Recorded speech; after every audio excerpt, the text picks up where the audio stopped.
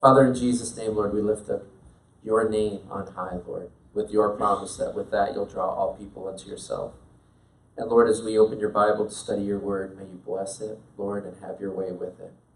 And God, we ask that you send Deb away with the richest and deepest of blessings, Lord, that it would be your path that she's following, and that you would richly bless her there, Lord, with friendships and incredible work opportunity and just finding her perfect place there in all things, Lord. Mostly, Lord, that you be just noticeably a shining light for you to all who come to know her as we have, Lord. So bless her as she travels, and bless her as she moves, and Lord, give her every ambition to keep in touch with us. We pray in Jesus' name. Amen. Thank you. All right. Okay. A lot on King Ahab tonight. King Ahab tonight. And next week for sure. Elijah is going to take a bit of a back seat this week. And we're going to see a couple other prophets, unnamed prophets, step in. Yet we're going to see the same dynamic of, even though the kings are the rulers, their ears have got to be wide open to the prophets, because anybody who knows God becomes essentially an authority, because when they know the mind of God and they share the mind of God and the heart of God, that becomes the game plan. So we pick it up in chapter 20 that Elijah just met Elisha and called him to follow at the end of chapter 19. And then we meet, it says, now Ben-Hadad, the king of Syria, gathered all his forces together. 32 kings were with him, with horses and chariots. Now, it's probably not 32 kings ruling nations independently. These are probably vassal states, states that pay Syria for protection, things like that, like Israel and Judah often do throughout their history. But there's 32 of them with horses and chariots. And he went up and besieged Samaria and made war against it. Then he sent messengers into the city to Ahab, king of Israel, and said to him, thus says Ben-Hadad, your silver and your gold are mine. Your loveliest wives and children are mine. Imagine that announcement to you. And the king of Israel answered and said, my lord, O king, just as you say, I and all that I have are yours. I'm sure that swept his wife right off of her feet. Then the messengers came back and said, thus speaks Ben-Hadad, saying, indeed I have sent to you, saying, you shall deliver to me your silver and your gold, your wives and your children. But I will send my servants to you tomorrow about this time, and they shall search your house and the houses of your servants, and it shall be that whatever is pleasant in your eyes, they will put it in their hands and take it. So this is really bullying, isn't it? Okay? So first he says, pretty much all you have is mine. And then he says, now this time tomorrow, whatever it is that you like, we're going to take. It's not even whatever we like. He's saying, I am here to insult you. I am here to show you my supreme authority, my power over you. So whatever you like, which I would say it's all the cauliflower in the kingdom. It's all the peas. You know? But that is what I'm going to take. So he's making it very personal, isn't it? Very personally insulting to Ahab. So the king of Israel called all the elders of the land and said, notice, please, and see how this man seeks trouble. For he sent to me for my wives, my children, my silver, and my gold, and I did not deny him. How'd you like that for your leader? And all the elders and all the people said to him, do not listen or consent. Therefore he said to the messengers of Ben-Hadad, tell my lord the king, all that you sent for to your servant the first time I will do, but this thing I cannot do. And the messengers departed and brought back word to him. Then Ben-Hadad sent to him and said, the gods do so to me, and more also, if enough dust is left of Samaria for a handful for each of the people who follow me. In other words, I'm going to completely destroy you now. Now that you have not acquiesced to my second request, I'm going to so destroy Samaria that there won't be enough dust for anybody to take a handful of dust. Now, when you see this chapter at a distance and you see from beginning to end what's going to happen, I want you just to notice that Ben-Hadad pronounces his own outcome here. Okay, he's pronouncing his own outcome. He's saying, let the gods do so to me and more also if I don't completely destroy you, right? Okay, so as he kind of challenged Ahab, he's now challenging his gods, which isn't a big deal at all, because why? They don't exist. Okay, but he doesn't know that. So the king of Israel answered and said, tell him, let not the one who puts on his armor boast like the one who takes it off. Now what does that mean? I had to think about it for a while. What's that? Could be dead. No, he's saying, listen, let not the one who puts on his armor, who's somebody who puts on his armor? Somebody going to battle, right? Let him not boast like one who takes it off. Who takes off their armor? The winner. I'm done, I'm alive, I'm taking off my armor. You're boasting as if you already won. Okay, you're counting your chickens before they hatch. That's a new one. You should write that down. That'll probably catch on.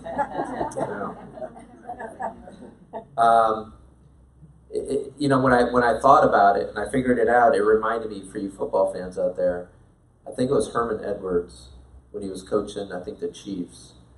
And for whatever reason, he was being interviewed, and he said, that's why you play the game. You just don't take somebody who's heavily favored and say, well, they're going to win, so what the heck, or whatever. You got to play the game and see what happens. That's what he's kind of saying to this king. You just don't claim victory like somebody taking off their armor. You got to act like somebody's putting on their armor. You haven't fought yet. We got to see what the outcome will be. And it happened when Ben-Hadad heard this message, as he and the kings were drinking at the command post, that he said to his servants, get ready, and they got ready to attack the city. So what's the advantage you automatically see for Ahab here? He's fighting a man who's drinking, correct? Now listen, first of all, you got to be extremely arrogant to be drinking and leading a battle or a war, correct? You got to be saying, I could do this as a drunk and beat you, right? Okay, we're so overwhelmingly better or more powerful that I don't even need to be sober for this. In 1 Peter chapter 5, verse 8 and 9, Peter says, be sober-minded. Does anybody know why Peter says to be sober-minded? He says, because the devil is prowling around like a roaring lion, seeking who he can devour. In other words, according to the Apostle Peter, the devil looks at the inebriated and says, I got you. You're easy. I can manipulate you. How many decisions are made drunk that would never be made sober? Okay, you're actually going to see a decision this king makes that you go, who would have ever have done what he just did? Well, it tells you he was drinking. He needed alcohol to do that. So you'll see that in a minute. So they were drinking at the command post that he said to his servants, get ready, and they got ready to attack the city. Verse 13. Suddenly a prophet approached Ahab, king of Israel. Now, throughout Kings, you've been seeing kings get introduced by this king began to reign at this age. He's the son of this guy, the son of this guy, the son of this. They get these big introductions, right? Here's a prophet to say, a prophet suddenly appeared. Okay? And listen to what Jesus says here, because prophets play the role of God's Spirit in the Bible. They play the role of God's Spirit, and here's what Jesus says about that. He'll say in John chapter 3 to Nicodemus about being born again, he'll say, the wind blows where it wishes, and you hear the sound of it, but cannot tell where it comes from or where it goes. So is everyone born of the Spirit. Now, he's doing a play on words in Greek that we don't get in English, because the word for wind is pneuma. And the word for spirit is pneuma. Wind, spirit, and breath are all the same word in Greek. It's all pneuma. So he's saying the pneuma blows where it wishes, and you hear the sound of it, but you can't tell where it comes from or where it goes. So is everyone born of the pneuma. He's comparing wind to pneuma, just like wind is free. It just goes where it wants. Nobody tells it where to start. Nobody tells it where to stop. It just goes. So it is with the Spirit. And that's what you see of these prophets. Kings are just busy about doing their business. A prophet appears, gives them a word. And they have a chance for success through what? Obedience. Thank you for saying that word. That's the word I'm trying to press through this whole book. If obedience was a thing followed, this would be the most boring book of the world. Just be like, hey, it's Camelot in Israel. It's always good all the time. Okay? But it's a lack of obedience that makes so many of these kings described as following the sins of Jeroboam, the son of Nebat, over and over and over and over and over again. Disobedience after disobedience.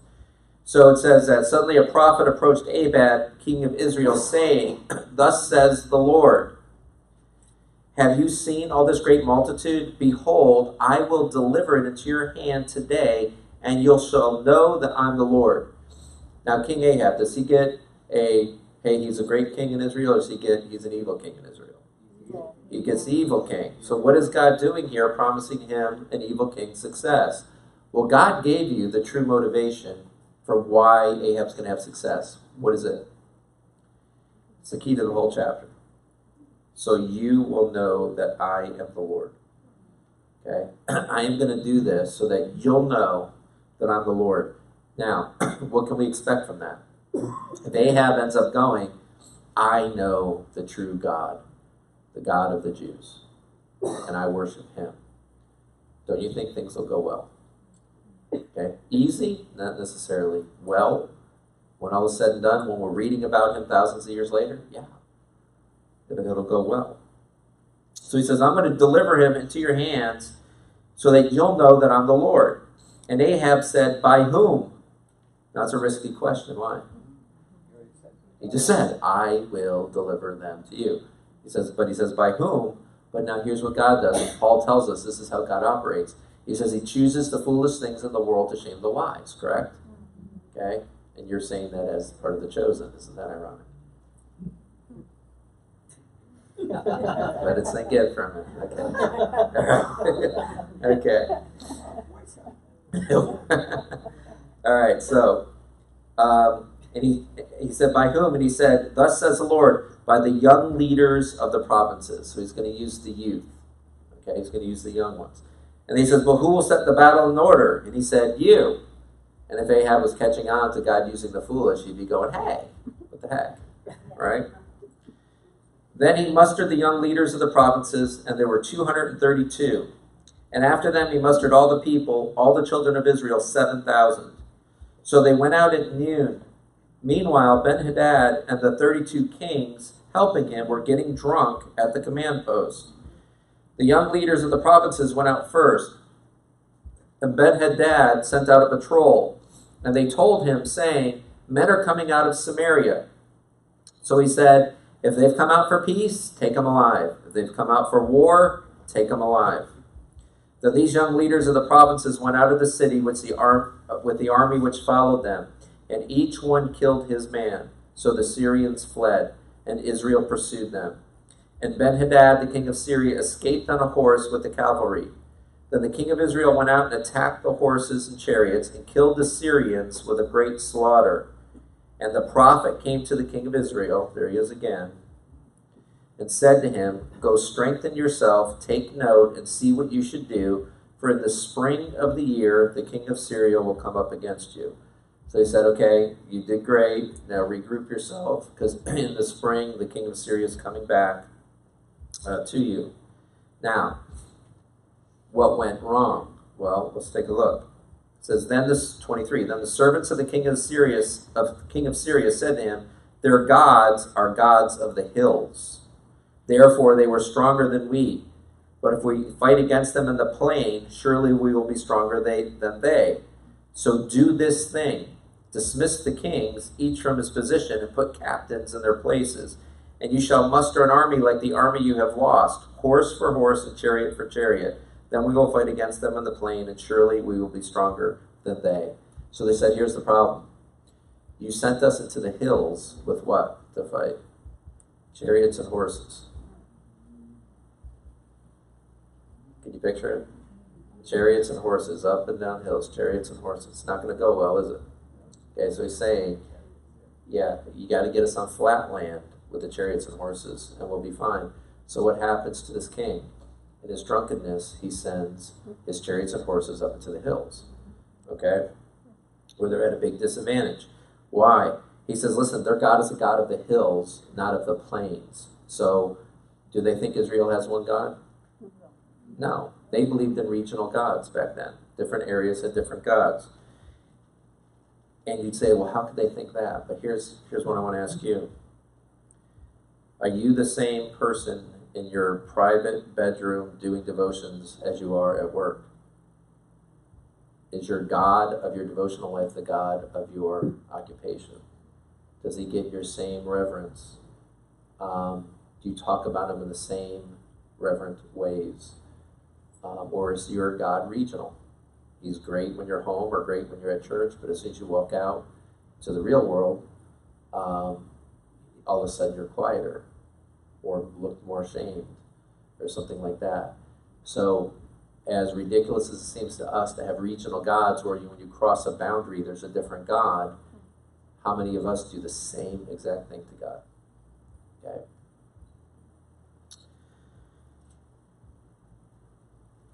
Verse 26. So it was in the spring of the year. Look at the end of verse 22. For in the spring of the year, the king of Syria will come against you, right? So how do you know a prophet's a true prophet? What he says comes true. What does it say? So it was in the spring of the year that Ben-Hadad mustered the Syrians and went up to Aphek to fight against Israel. And the children of Israel were mustered and given provisions, and they went against them. Now the children of Israel encamped before them like two little flocks of goats, while the Syrians filled the countryside. Just giving you a visual there, okay? And the flocks of goat. Who's one of the most famous shepherds in Israel's history? David. So it's giving you that David picture. And when it says the Syrians filled the countryside, what kind of enemy is it pointing to here? If the flock of goats is David, then the Syrians would be Goliath, right? So it's a David versus kind of Goliath battle. The man of God came and spoke to the king of Israel and said, "Thus says the Lord, because the Syrians have said, the Lord is the God of the hills, but he's not a God of the valleys, therefore I will deliver all this great multitude into your hand, and you shall know that I'm the Lord." You see what God's trying to get at here? It's the second time he said that, right? And they encamped opposite each other for 7 days. So it was on the 7th day that the battle was joined, and the children of Israel killed 100,000 foot soldiers of the Syrians in 1 day. But the rest fled to Aphek into the city. Then a wall fell on 27,000 of the men who were left. And Ben-Hadad fled and went into the city into an inner chamber. Now, quiz. You just saw a very similar pattern fulfilled in this battle that was fulfilled in a very famous battle many books ago in the Bible. What similarities did you see? Jericho. What's that? Jericho. You saw Jericho, right? What were the similarities with Jericho? Wall came tumbling down on him, and what else? 7 days. 7th day battle, and the wall falling down, right? So there's 2 points of similarity with Jericho. That's a pattern. Patterns tell us that God is the author of what's happening. God uses patterns so that we recognize him. Here's what Paul says in Romans chapter 1 about God using patterns. And we should see the fingerprints of an artist whenever we see patterns. Romans chapter 1 verse 18. For the wrath of God is revealed from heaven against all ungodliness and unrighteousness of men who suppress the truth in unrighteousness. See, the Bible doesn't believe in atheists. The Bible never considers somebody an atheist, just somebody who suppresses the truth in unrighteousness. The Bible says that everybody has God's law on their minds and hearts, written there by God himself. So God takes the accountability to say, everybody knows me. And you say, what about people born here, born there? We're actually, I'm going to get to Acts chapter 17. I want to make sure you listen for what Paul says about people born in odd areas and how God deals with them. But in Romans 1, Paul's saying, everybody knows God, but those that say there is no God are simply suppressing the truth that was written on their heart, that was written on their mind. They're suppressing the truth in unrighteousness because what may be known of God is manifest in them. That's the Jeremiah, I'll write my law on your hearts and your minds. It's manifest in them, for God has shown it to them. So God takes personal responsibility, saying, I showed it to them. For since the creation of the world, so now it becomes a creation topic, his invisible attributes are clearly seen, being understood by the things that are made, even his eternal power and Godhead, so that they are without excuse. Because, although they knew God, they did not glorify him as God, nor were thankful. That's been a big word in the study, is thankfulness. But became futile in their thoughts, and their foolish hearts were darkened. Professing to be wise, they became fools, and changed the glory of the incorruptible God into an image made like corruptible man, and birds and four-footed animals and creeping things. Isn't that exactly how this trouble started with Jeroboam? He set up 2 golden calves and said, these are your gods in northern Israel, right? Exactly what Paul says. Did Jeroboam have the truth of the true God? Absolutely. Did he suppress it in his unrighteousness? Absolutely.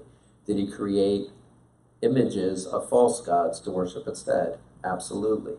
Okay? So, but what I want to get at is this. Patterns are an indication of God being at work. And when you study creation, you'd be amazed at the orderliness and patterns of all of creation. I work with a guy in our art department. He's an actual artist, Mr. Merrill, Mark Merrill. And he does an unbelievable teaching on Fibonacci numbers and even the dimensions of the Ark of the Covenant are exactly the dimensions of almost all of nature. In other words, I think it's like a 3-2-1 pattern that's going on with the Ark of the Covenant. 3 spans and all these different things to 2 to 1, and it matches like the proportions from the bottom of your foot to your belly button, the belly button to the top of your head. It's the same proportion, elbow to finger and hand to finger, and all these proportions are exactly these Fibonacci numbers, these same patterns. Flowers are made with these patterns. If you learn, Nautilus spirals are made with these patterns. All these things, and it's what makes for beauty. When artists make multi-million-dollar paintings, they're following these patterns, and they're very beautiful to the eye. We see it as beauty. You would think beauty's subjective. You would just say, well, when people say, but beauty's in the eye of the beholder. You like that, you like that. But we all naturally gravitate towards considering things beautiful that match the patterns of nature and creation. We're made to see that as beautiful. And Paul is trying to say here is God as creator has made himself known. His Godhead and his power are made known through creation. You will see these patterns.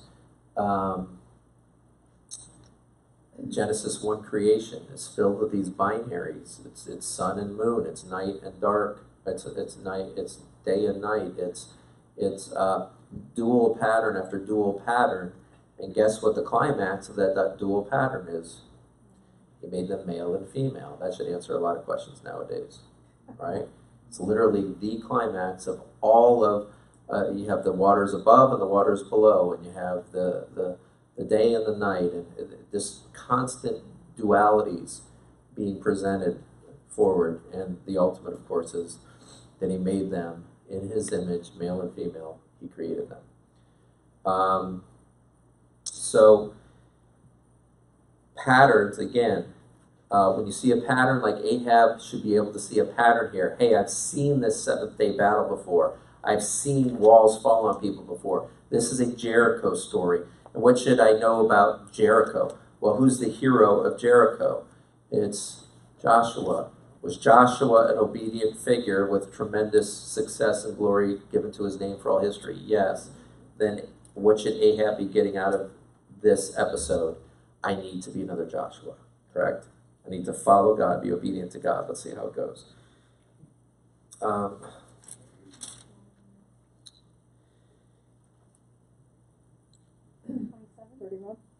31. Yes, 31. Here we go. Then his servants said to him, look now, we have heard that the kings of the house of Israel are merciful kings. And now that Ben-Hadad has fled, they're in retreat, they're in defeat. They said, hey, look, we've heard that the kings of the house of Israel are merciful kings.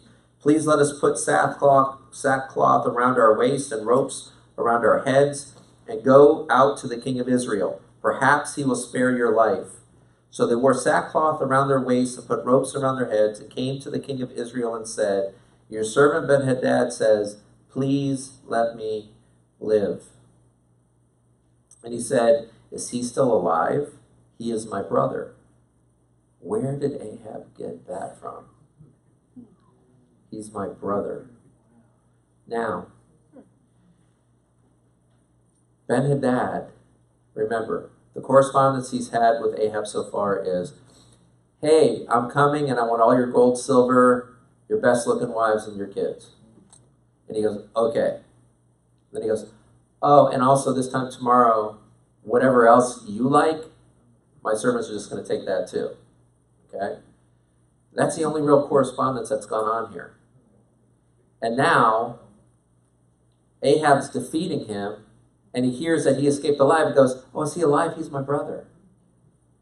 Now listen, there's an opportunity to say here, yes, he's a merciful king.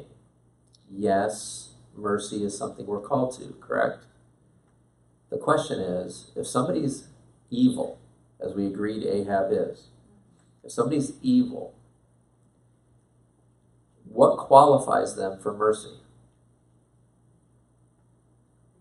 Repentance. The question is, do we see repentance in an evil king? And a second question for tonight is, if we don't see repentance, then what is appropriate for the enemies of God's people? What is appropriate for the enemies of God's people? So here, with those two questions in mind, he says, is he alive? He's my brother. Now the men were watching closely to see whether any sign of mercy would come from him, and they quickly grasped at this word and said, your brother Ben-Hadad. So like, yeah, he's your brother. So he said, go bring him. Then Ben-Hadad came out to him, and he had him come up into the chariot. So Ben-Hadad said to him, the cities which my father took from your father I will restore, and you may set up marketplaces for yourself in Damascus, as my father did in Samaria. Then Ahab said, I will send you away with this treaty. So he made a treaty with him and sent him away.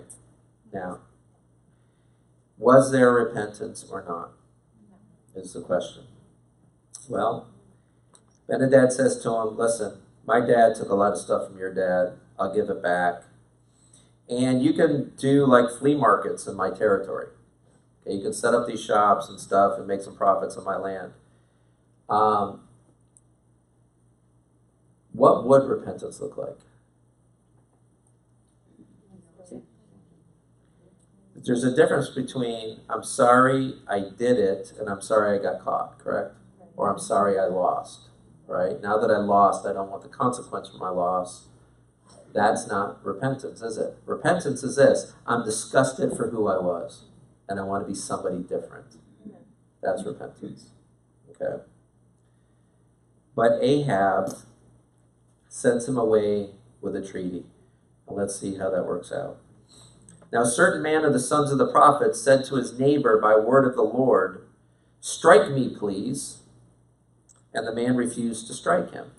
Then he said to him, because you have not obeyed the voice of the Lord, surely as you depart from me, a lion shall kill you. And as soon as he left him, a lion found him and killed him. You don't mess with prophets. You do not mess with the prophets. I read stories about that happening in the Middle East. Like, yeah. Just like saving people. Well, it happened in chapter 13:24. Remember the lion that killed the good prophet? Because he disobeyed one little thing, right? Okay.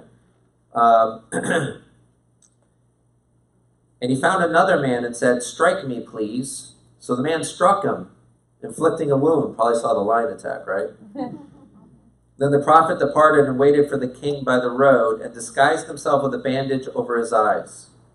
Now as the king passed by, he cried out to the king and said, your servant went out into the midst of the battle, and there a man came over and brought a man to me and said, guard this man, If by any means he is missing, your life shall be for his life, or else you shall pay a talent of silver. While your servant was busy here and there, he was gone. Then the king of Israel said to him, so shall your judgment be. You yourself have decided it. Anything there sound familiar? This is exactly what Nathan did to David. He told him a parable so that he would acknowledge his own guilt. And then he said, you're the guy in the parable, and you just said what the guilt should be, right? Because what just happened here? This prophet says to a stranger, he says, strike me. The guy says, nope. But you got to realize, the prophet is speaking the words of God, right? So his disobedience to God, the lion gets him.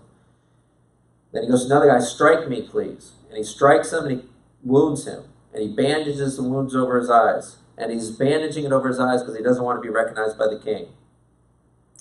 And so when the king comes by, he says, hey, I went out into the midst of the battle, and there a man came over and brought a man to me and said, guard this man. If by any means he is missing, it's your life for his life, or else you shall pay a talent of silver. While your servant was busy in there, here and there, he was gone. And the king's going, okay, you just said you were given a job, and if you failed in the job, you're to be killed. You just acknowledged it, so you're to be killed. In 41 it says, and he hastened to take the bandage away from his eyes, and the king of Israel recognized him as one of the prophets. Then he said to him, thus says the Lord. Kings hate it when they start sentences like that. Okay? Thus says the Lord, because you have let slip out of your hand a man whom I appointed to utter destruction, therefore your life shall go for his life, and your people for his people. So the king of Israel went to his house sullen and displeased, and came to Samaria. Now, you get the parable? Okay? In other words, what we don't get earlier in the story is that God has planned for Ben-Hadad to be destroyed, completely destroyed, and he puts that into the hands of Ahab, an evil king. And he tells Ahab something twice. What was the thing he told him twice? I'm doing this because so that you will know that I'm the Lord, right? So, just like earlier in the Old Testament, Canaanites will be appointed over to destruction. Sometimes the enemy's goods are to be given over for destruction and not kept, like Achan kept them, or they're to be used for the temple. But there's certain times that God says, no, I've turned certain things over to destruction. Paul calls those vessels that are made for ignoble purposes, right? And Ahab is not following through. Saul was under similar commands, wasn't he? He was to completely destroy the Canaanites and their animals, and the prophet of God shows up and says, what? What is this bleating of sheep that I hear? Right? And he spared the king. Saul spared a king that he was supposed to destroy. So, again, the questions I want to bring up is this. How can an enemy of God become a child of God? And you said it was repentance, right? Every time. So the question is, do we see sincere repentance? And it can be hard to tell. It can be really, really hard to tell. I don't think this one's as hard to tell. But you know who a hard one to tell is? Judas. Judas throws the money back on the temple floor and says, I have sinned. He's saying it to priests. He's saying it to the Pharisees. He says, I have sinned. I have betrayed innocent blood. Yet, more than once, Jesus calls him doomed, turned over to destruction. Okay. So, what was lacking there? Probably the fact that Judas never went to Jesus with that repentance, right? Never went to Jesus. True repentance, I think, really brings you back to the one that you offended. True repentance will bring you face to face with the one you offended. Why? Because that's where your heart is, that I want to win that one back over again. So, how I want to kind of build this argument is this. Ahab is presented to us as one who has gone too far. He was shown who God is twice and chose his own ways with Ben-Hadad, as he has always done. The next chapter, he'll continue to disobey the Lord and obey his wife instead. Friedrich Nietzsche, you're like, man, I got Herman Edwards before, and now Friedrich Nietzsche from this guy. Nietzsche criticized Christianity because he felt that the teaching, resist not evil, which is the turn the other cheek teaching, he said, which is the most profound word of the Gospels, they're the key to the Gospels in a certain sense, turn the other cheek. He says, blessedness and peace and gentleness and is not being able to be an enemy. He's saying what the Christian is sacrificing with their Christianity is they're not able to be an enemy when they're called to be an enemy. Now, was Nietzsche right with that? Well, let's look at Philippians chapter 3 real quick. Philippians 3, starting at 17. Brethren, join in following my example and note those who so walk as you have us for a pattern. There's that word again. For many walk, of whom I have told you often, and now tell you even weeping, that they are the enemies of the cross of Christ, whose end is destruction, whose God is their belly, and whose glory is in their shame, who set their mind on earthly things, but our citizenship is in heaven. Okay? So, Paul acknowledges that there's enemies of Christ who are destined to destruction. Psalm 139.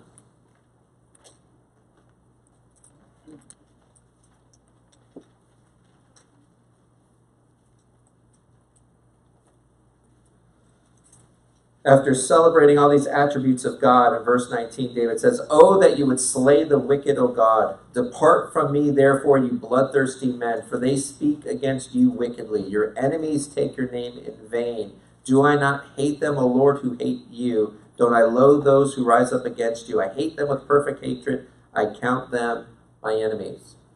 Okay. Just to kind of give you a picture here. For you mothers or fathers or husbands or wives, if your child or spouse or somebody like that or your parent was brutally beaten and that person was saying what I did was right and they're gloating over it, could you justify not hating them? How would the wounded person feel if you didn't hate them? Wouldn't they feel like that's a statement on your love for me, a negative statement on your love for me, that you can't become the enemy of, that my enemy is not your enemy, right? Okay? In other words, the Bible has a place for what Genesis 3, and this is where it all starts, calls enmity, which is extreme hatred. And guess who started that enmity? God says, I will put enmity between the seed of the woman and the seed of the serpent. So he's implanted this hatred, this mutual hatred between the seed of the serpent, which we would say are the children of disobedience, and the seed of the woman, the children of Christ. He has put enmity there. So if we never find an opportunity for enmity, we might just be missing something sometimes. Okay? Now, I'm not trying to blur lines between mercy and grace and all those things. What I'm saying is this. The problems in Israel continue because when God sets things apart for utter destruction, nobody follows through. And what comes from that lack of utter destruction is what separates God's people from God in the long run. They become the thorn in the side. Okay, they become the obstacle, and so forth. Let me develop this a little bit more, since I think some of you are probably going, is this Christian teaching right now? Okay, which I would say, I believe it is. Enmity arises before the fall of man. And Adam's sin includes his inability to recognize his enemy, or maybe even his refusal to become an enemy to the serpent. He had the authority over that animal to expel that serpent from the garden, given to him by God, didn't he? But like Ahab, he made a treaty. Okay? So, the writer of Hebrews seems to operate from that enmity. In chapter 6, verse 4, he says this, "For it is impossible for those who were once enlightened and have tasted the heavenly gift, and have become partakers of the Holy Spirit, and have tasted the good word of God and the powers of the age to come, if they fall away, to renew them again to repentance. There is a time that becomes too late for the hardened heart to repent." Why? Because they crucify again for themselves the Son of God and put him to open shame. In other words, there is a situation where you may be trying to give mercy, and every time you give mercy, they come back with the same hard heart, and they're putting Christ to open shame. Okay? So you say, well, how do I know when? I don't know. I don't know when. But let's see. Let me do one more from Hebrews 10, and then Acts 17, and maybe that'll clarify a little bit for us. Hebrews 10, starting in verse... I just wrote Hebrews 10, so let's see here. 26. Hebrews 10:26. "For if we sin willfully, after we receive the knowledge of the truth, there no longer remains a sacrifice for sins, but a certain fearful expectation of judgment and fiery indignation which will devour the adversaries. Anyone who has rejected Moses' law dies without mercy on the testimony of 2 or 3 witnesses. How much worse punishment, do you suppose, will he be thought worthy who has trampled the Son of God underfoot and counted the blood of the covenant by which he was sanctified a common thing and insulted the Spirit of grace?" See, that's where you got to watch, is those who insult the Spirit of grace. Twice Ahab heard what? "So you will know that I'm the Lord." And then when it came for him to follow the Lord, he did what? He followed himself, didn't he? Okay? "For we know him who said, 'Vengeance is mine, I will repay,' says the Lord. And again, the Lord will judge his people." It's a fearful thing to fall into the hands of the living God. Now, that doesn't go on many marquees in front of church this Sunday. It's a fearful thing to fall into the hands of the living God. But let me tell you something. I bet you people would show up for it.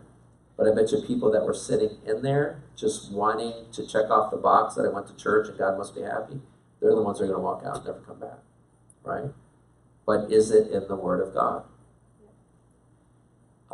Is Ahab's condemnation in the Word of God for not destroying Ben-Hadad? Yes. Okay, there's a built-in enmity that needs to be responded to. So, I think Acts 17, the last 2 places I'm going to go, Acts 17, and then 1 Corinthians 15. So what becomes that thing that we look at that can help us to determine who has enmity or who is just lost or where we're at personally? And that thing, of course, is going to be the cross of Christ. Hebrews 10 talked about trampling the Son of God underfoot, treating his blood as something common, no big deal type of thing. And who treats it as no big deal? Those that know the cross and yet go on willfully sinning, it says. It says, I believe I can live this way however I want, and then one day I'll say I'm sorry. That's the very thing that Hebrews 6 and Hebrews 10 says it could be too late. I should probably share this from Hebrews 6. Hebrews 6, where I stopped, if I kept going, tells you how you can tell those who are in that situation. Hebrews 6 said, if you were once enlightened, tasted the heavenly gift, partakers of the Holy Spirit, tasted the good word of God, the powers of the age to come. In other words, they're doing church, they're doing Christian life, correct? Okay, and they've fallen away. They put Christ to open shame. Verse 7 says this, for the earth which drinks in the rain that often comes upon it and bears herbs useful for those by whom it is cultivated receives blessings from God. But if it bears thorns and briars, it is rejected and near to being cursed, whose end is to be burned. So he's saying, if somebody says they're a Christian and they're carrying on willfully sinning, here's the deal. The same word of God that comes to the authentic believer and the inauthentic believer. And the authentic believer, it produces herbs useful to those who are cultivating it. In other words, you will have good works. You'll have a life that shows you've been transformed. That same word falls on the inauthentic and produces thorns and briars. Okay? Sticking points. I'm a Christian, but, and then there's whatever follows that. And so it's saying, yes, you're in the same church. Yes, you're hearing the same word. All those things are happening. But some people that were enlightened, tasted the heavenly gift, which I believe is referred to communion, if the fruit of their life looks like thorns and briars, then they need to be treated as an unbeliever in the sense of not just receiving them in and say, hey, you're my Christian brother, like Ahab is doing to Ben-Hadad, calling him brother, but instead you're treating them like an unbeliever. Now, how are we to treat unbelievers? With the gospel, right?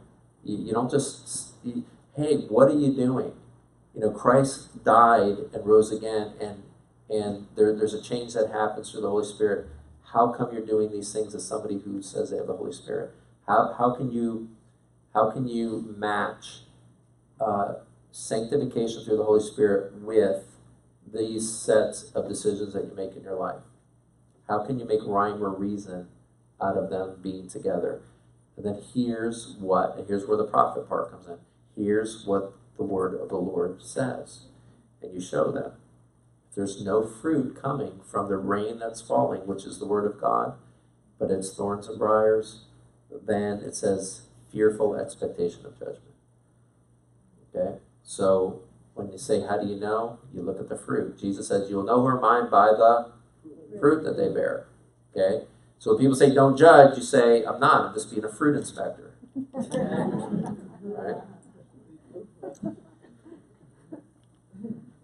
Okay, Acts chapter 17. Such an important chapter for understanding. Starting in verse 22. This is when Paul is in Athens, Greece.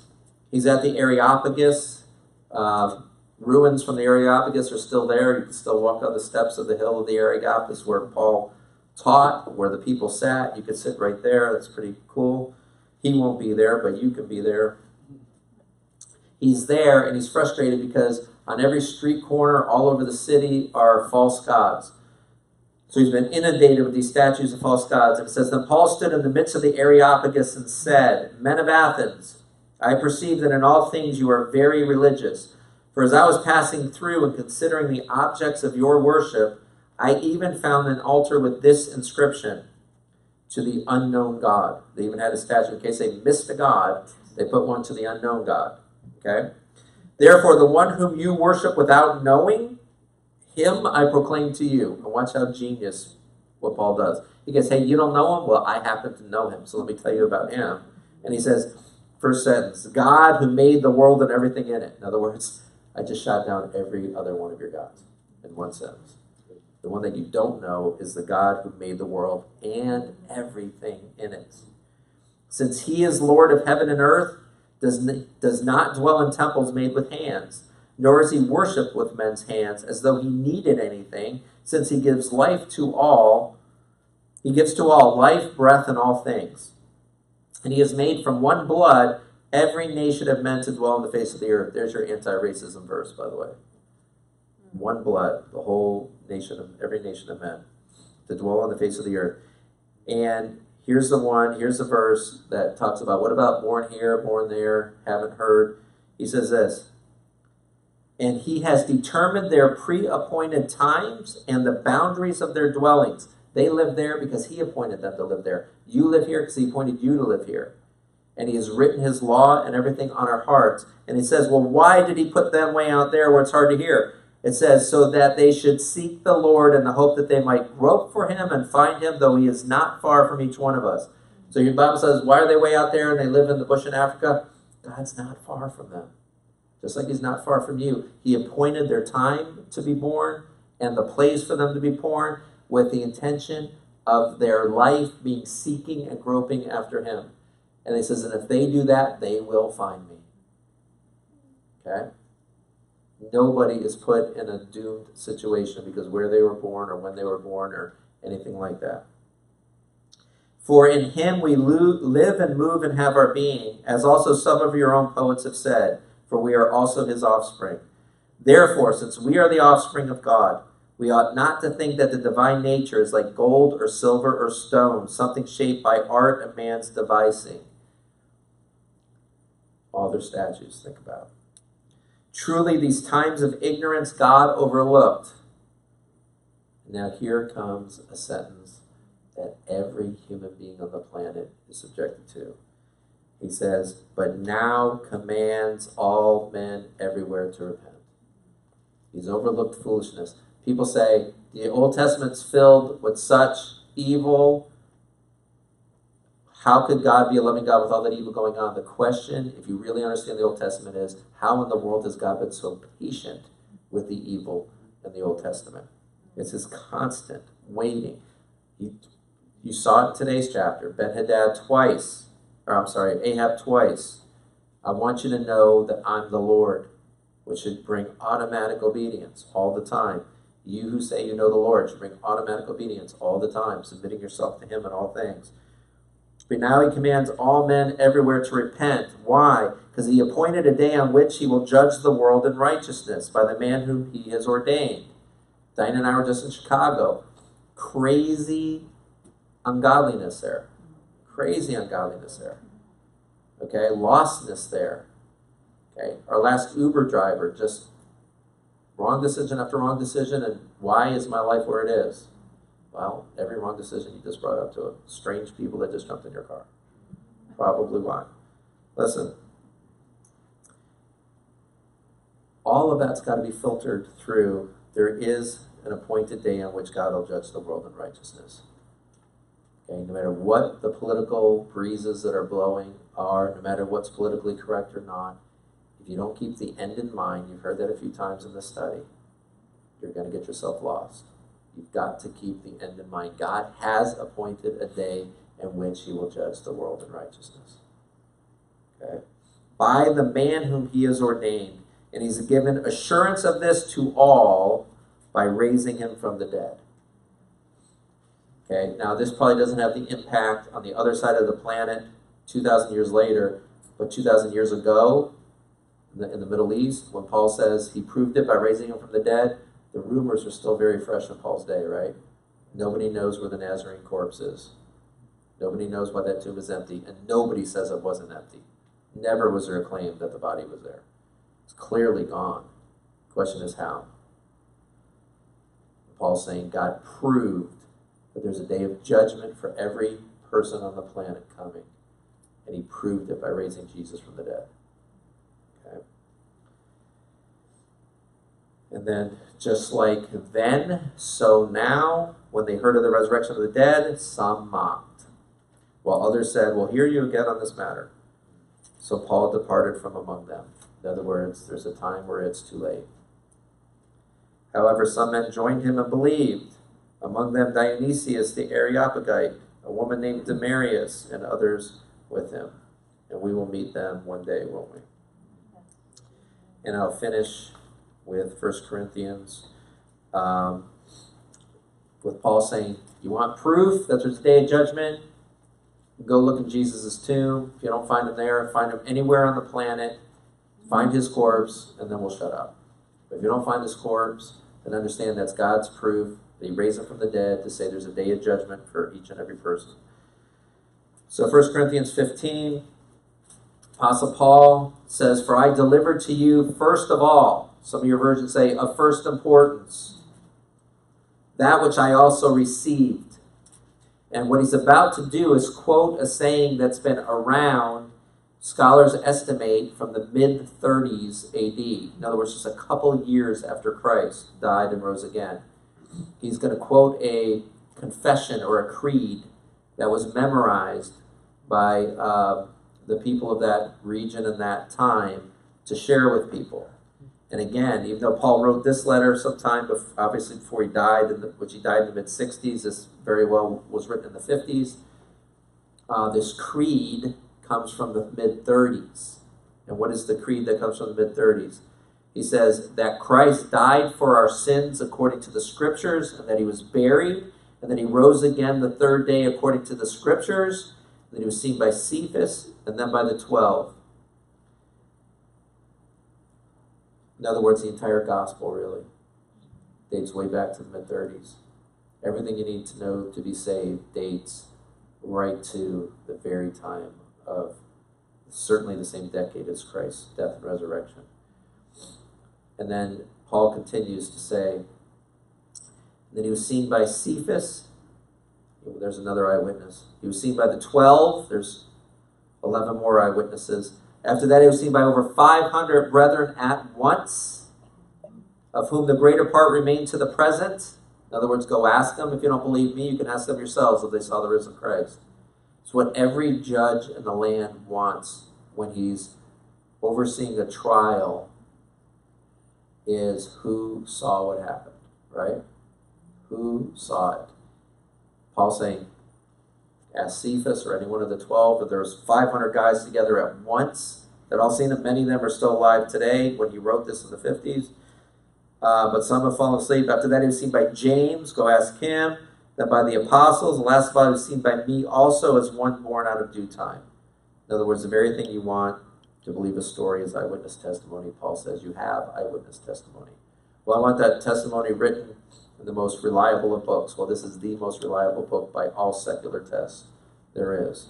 I want the eyewitnesses to believe in it so much that they are willing to sacrifice for the truth of it. These guys were all killed.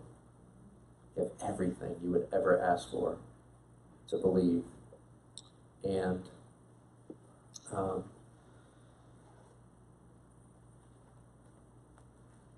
that is what we're thankful for.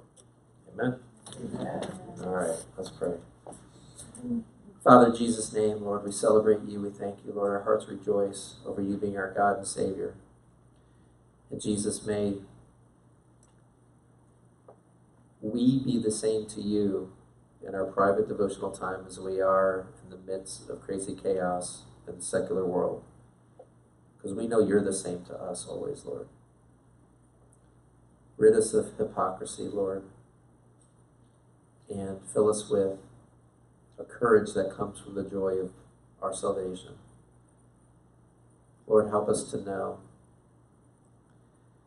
how to deal with all the enmity that exists against you, so that we would be wise in every moment that we encounter.